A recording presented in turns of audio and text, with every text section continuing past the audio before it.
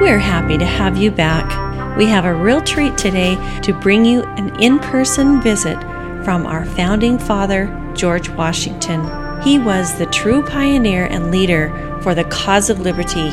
We're also excited to announce 2 new events coming up Saturday, September 18th in Lehi, Utah, and Friday, October 1st in Midway, Utah at the Zermatt Resort. Tickets are now on sale at ComeFollowMe2021.com. You can buy a ticket to attend in person with a beautiful luncheon, or you can attend virtually anywhere in the world by purchasing a virtual ticket. Welcome to our podcast. As promised today, we're going to take the opportunity to talk a little bit about the Founding Fathers and their involvement in setting a foundation for the restoration of the gospel of Jesus Christ through our prophet, Joseph Smith. We are honored today to have with us the first President of the United States, Mr. George Washington. Mr. President, thank you for being with us today. Most honored, sir. I'd like to begin our discussion today by perhaps starting with your early life, your family life, what it was like to live during the early to mid 1700s. Would you share with us just a little bit of your thoughts and memories of those times? Well, certainly I will. Understand that we were not part of the aristocracy, as it were, nor were we part of the plebeian masses. We were of the gentry of the Virginia countryside, farmers owning a large plantation. My father was Augustine Washington, and my mother was Mary Ball. I was born in 1732 on, depending on how you would like to define it, sir, February the 11th or February the 22nd. I understand you've had some sort of an adjustment in your calendar, which is, of course, rather annoying to me. But nevertheless, I had a large family. We had 11 siblings. We were very close to each other. Unfortunately, we're not a very long live family. They tended to die very young. In fact, I lived longer than anybody else in my family. I had, however, particularly a relationship with my dearest brother was Lawrence. He was my idol. My father died when I was only 11 years old, and so I was left to fall back upon male companionship of my brother.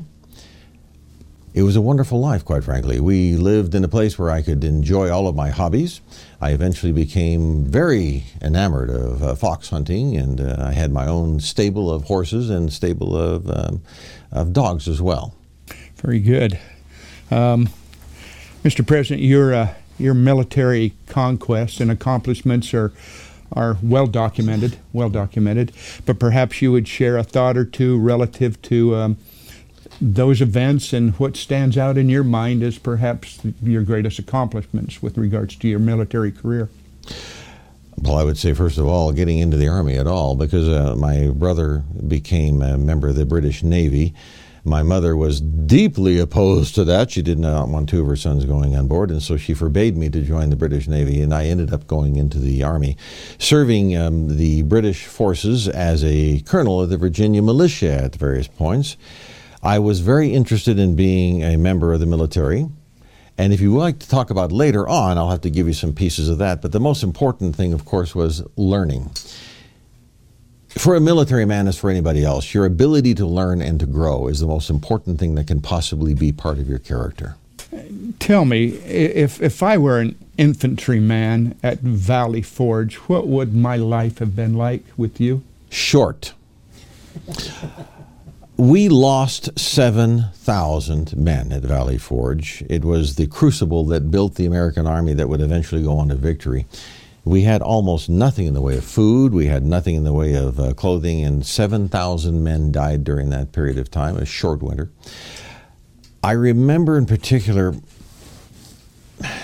my sentry who stood outside my door guarding my life with his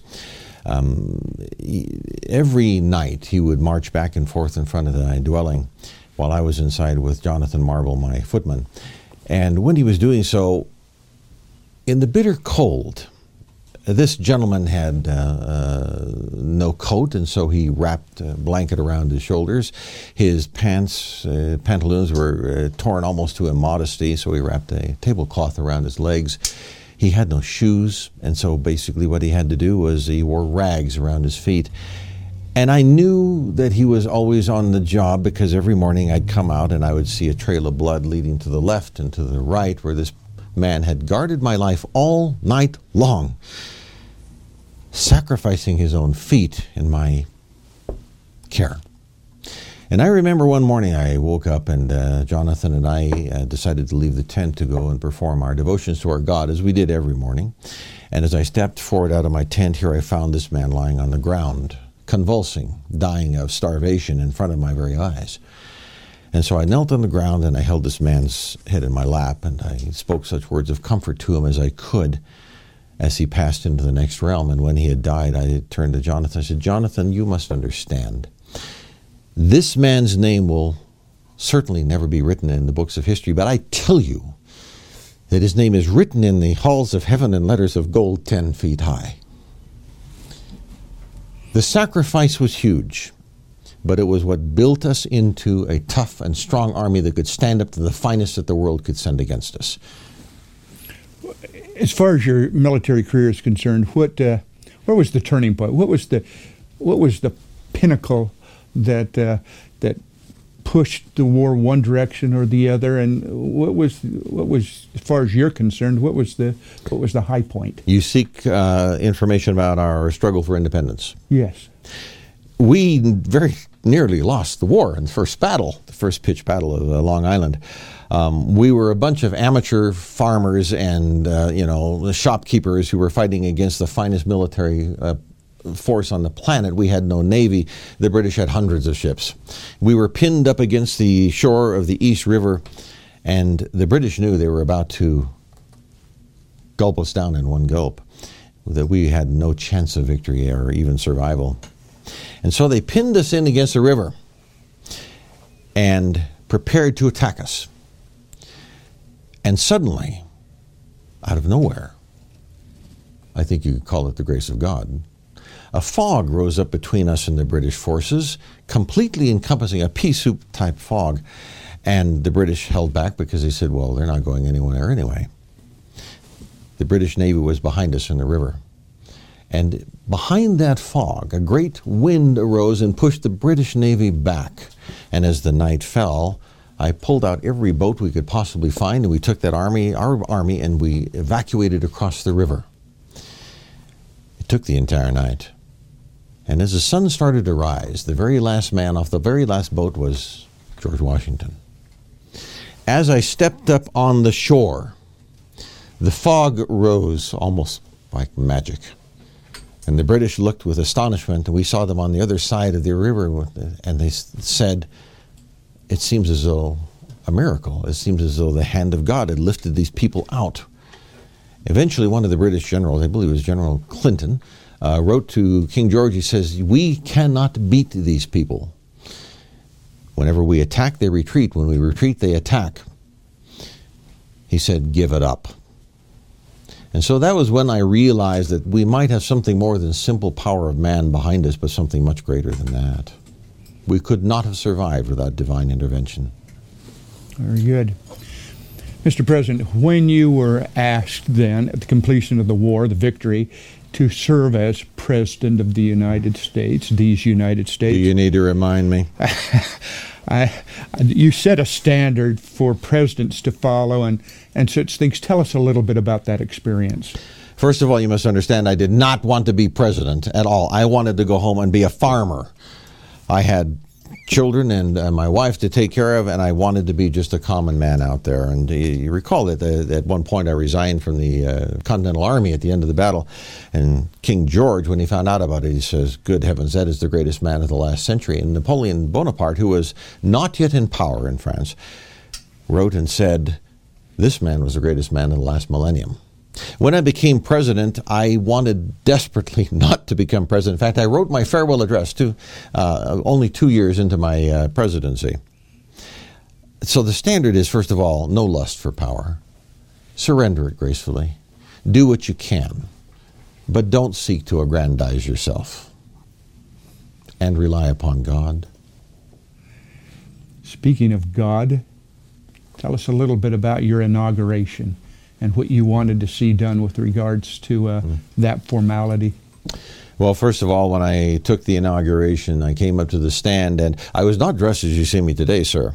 I was dressed as a common farmer in the brown cotton homespun suit of an American farmer. As I approached the stand, I saw on the stand all the nobility of America, my great friends, dressed in every color of the rainbow in the finest silks and satins. And as I came closer, they looked at me, poor old Farmer Washington, dressed like a farmer.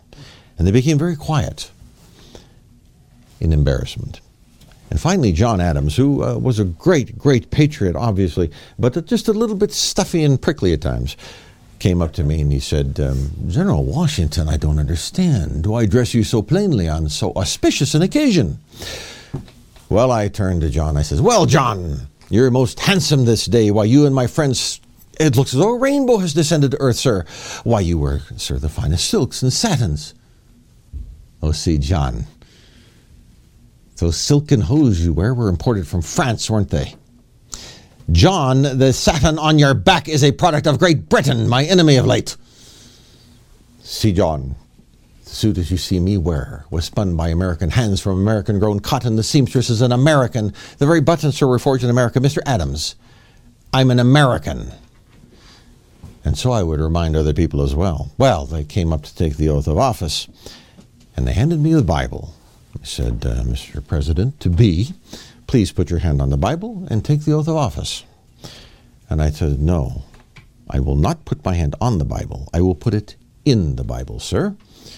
He says, well, I don't understand. Where would you like it to be? And I gave him the scripture in Genesis 49. I said, I want the Bible open to this spot, sir. And so they opened it up, and I put my right hand on it. They eventually traced my hand on it to show where it was, and I raised my left hand to the square, and I took the oath of office. But I added 4 words to it. So help me God. Mr. President, what was Genesis 49? Great meaning. The blessing upon Joseph, the son, whose branches would run over the wall, meaning a great body of water, to establish a New Jerusalem. We like that. I like that a lot. Now, Mr. President, I know you've had many, many significantly spiritual experiences over the course of your life. And they're incredible experiences. I want you to share with our public a couple of those experiences, if you would. Experiences that would not only shape you to become the individual you were, but also experiences that are going to go down in history to help with the foundation of the restored gospel. Share a couple, if you would.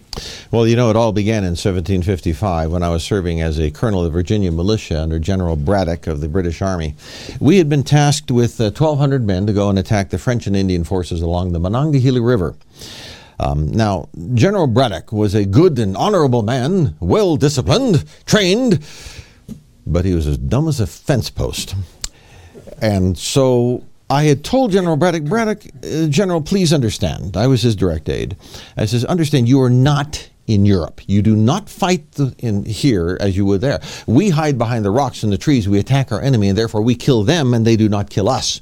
Now, General Braddock looked at me and says, oh, you're a British officer, sir. How dare you do such a thing? No, sir, we will do as we normally do. And so we walked down the middle of this forest road wearing our beautiful bright coats with this white cross in the middle of our chest. You call it a bullseye, I believe, sir. And as we came closer, the French and Indians did exactly what I knew they would do. They attacked us from behind the trees and the rocks. And in that day, 965 British officers were killed, and only 300 were able to survive and pulled back. Only 50 of the French and Indian were killed. The only reason anybody survived is because there was one officer on the field, his name was George Washington, who was untouched. Now, I was a very large man for my time, and I was on a very large horse, and I was sitting on 3 pillows because I had had dysentery and I did not feel good. But somehow I came through the battle unharmed. And so as I came out of the battle and I got off my horse with my men surrounding me, I saw there was a bullet hole through my hat, and there were 4 through my coat, 1 on my chest right over the heart, surrounded with powder burns. I knew that someone had been very close when they pulled that trigger. And I wrote back, I said, somehow, I do not understand it, but I had been in the hands of Providence. Otherwise, I would have died on that field as well, and we would have been wiped out. So, 1755. 15 years later, I came back to the same area. This time as a surveyor, and I walked into an open meadow in the forest, and out the other side came this very elderly Indian chief, Sahim. And he was very withered and aged, and he walked up with some help of some of his warriors, and he walked up to me and in beautiful English said, "I had to meet the man God would not let die." I said, "Sir, Chief, I don't understand." And he said, "I was the commander of the Indian forces on the field that day, 15 years ago, and I knew if we could kill you, we would annihilate the British to the last man. And so I told my finest archers, my spearmen, and my gunmen, kill the man on that horse. Leave everyone else alone. And for the next 2 hours, every arrow, every spear, every bullet we could send was sent to you personally." We kept failing. Finally, my bowman came up to me. They explained, they said, we shoot an arrow at this man. It goes straight towards him and then suddenly sinks to the earth. We throw a spear, but it's like he's surrounded with a glass wall. Our guns will not fire when they're aimed in his direction.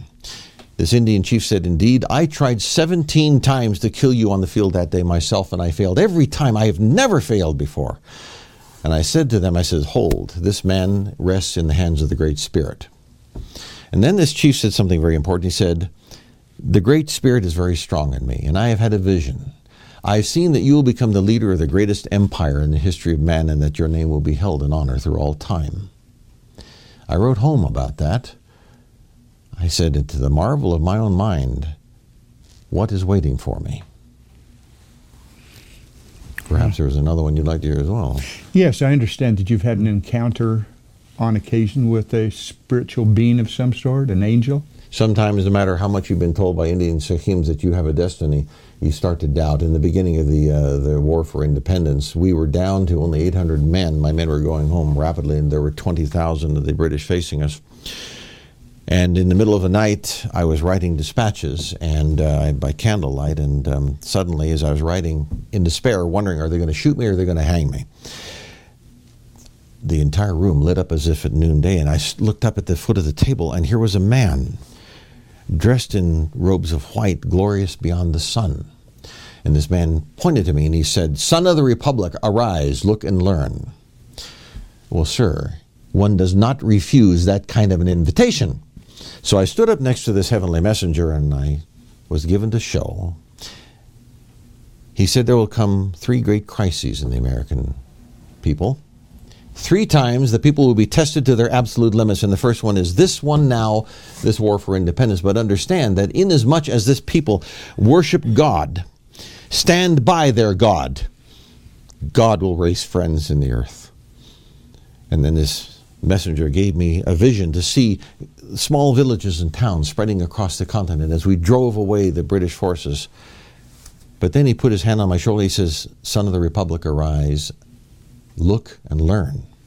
He says, in 100 years comes the second crisis, much greater than the first, when the original sin of slavery divides the American people. And I saw in a vision the American people dividing, killing each other. I saw sons being killed by their own fathers, mothers and daughters at their throats. A scene of such bloodshed as I could not have imagined. And so at that point, when I was about ready to despair for the second crisis, this messenger grabbed the title of liberty and slammed it into the ground between these 2 warring forces and says, "Remember, you are brethren." The American people came to their senses, buried the sin of slavery, and America became, in vision, the greatest power in the history of man, with navies bestriding the world, great villages and towns spreading across the continent. And then he said, "But, Son of the Republic, in 100 years comes yet the third crisis, the greatest ever to be faced by the American people, when the American people, in their arrogance, turn their faces from God, and God will turn his face away from the American people." And I saw armies arising out of Asia, Africa, and Europe, arising, invading the land, laying waste this land. I saw scenes of bloodshed I could not imagine. I turned my face away.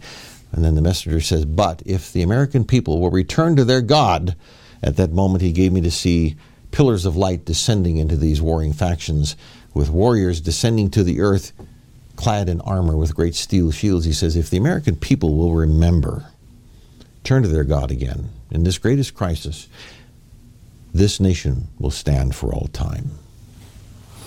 That's an incredible vision. Incredible vision. Certainly a sign of the times. But, Mr. President, there are those that would despite all of these incredible visions and manifestations, there are those that would claim that you're not Christian, that you don't have the Christian attitude or values. How would you respond to those kinds of thoughts? It depends on whether I let my temper loose or not. Sir, they say I'm not a Christian. Very famously, there was a reporter after I had passed on into the eternal realms, figuring that he could not be harmed again, wrote a newspaper article saying, George Washington was not a good Christian. He didn't attend church regularly. He did not take communion. Had I been there, I would have reminded him it's a little difficult to do such things in the middle of an 8-year war. But I did demand that all of my soldiers took Holy Communion every Sunday, engaged themselves in sacred services. And by the way, if they failed, I would have them horsewhipped. Well, the most important point was this reporter forgot that I had a daughter who took no prisoners. And Eleanor Parke Custis Washington, my beloved Nellie, wrote back to this reporter, and I believe he is still bleeding to this day. She wrote to him, and she tore into him, and she said, how dare you accuse my grandfather of not being a Christian? Why don't you just accuse George Washington of not being an American? The man never worked again for the rest of his life as a reporter. He had to find other employment because you don't mess with my Nellie. But, sir, let me remind you of something. Always outside of our quarters hung the American flag to gaze upon and remind ourselves of who we were and what we were attempting to achieve with the 13 stars on it and with the stars and stripes. But outside, you'll help me, I hope, sir, outside of my headquarters flew this flag, sir. This was the command flag of General Washington.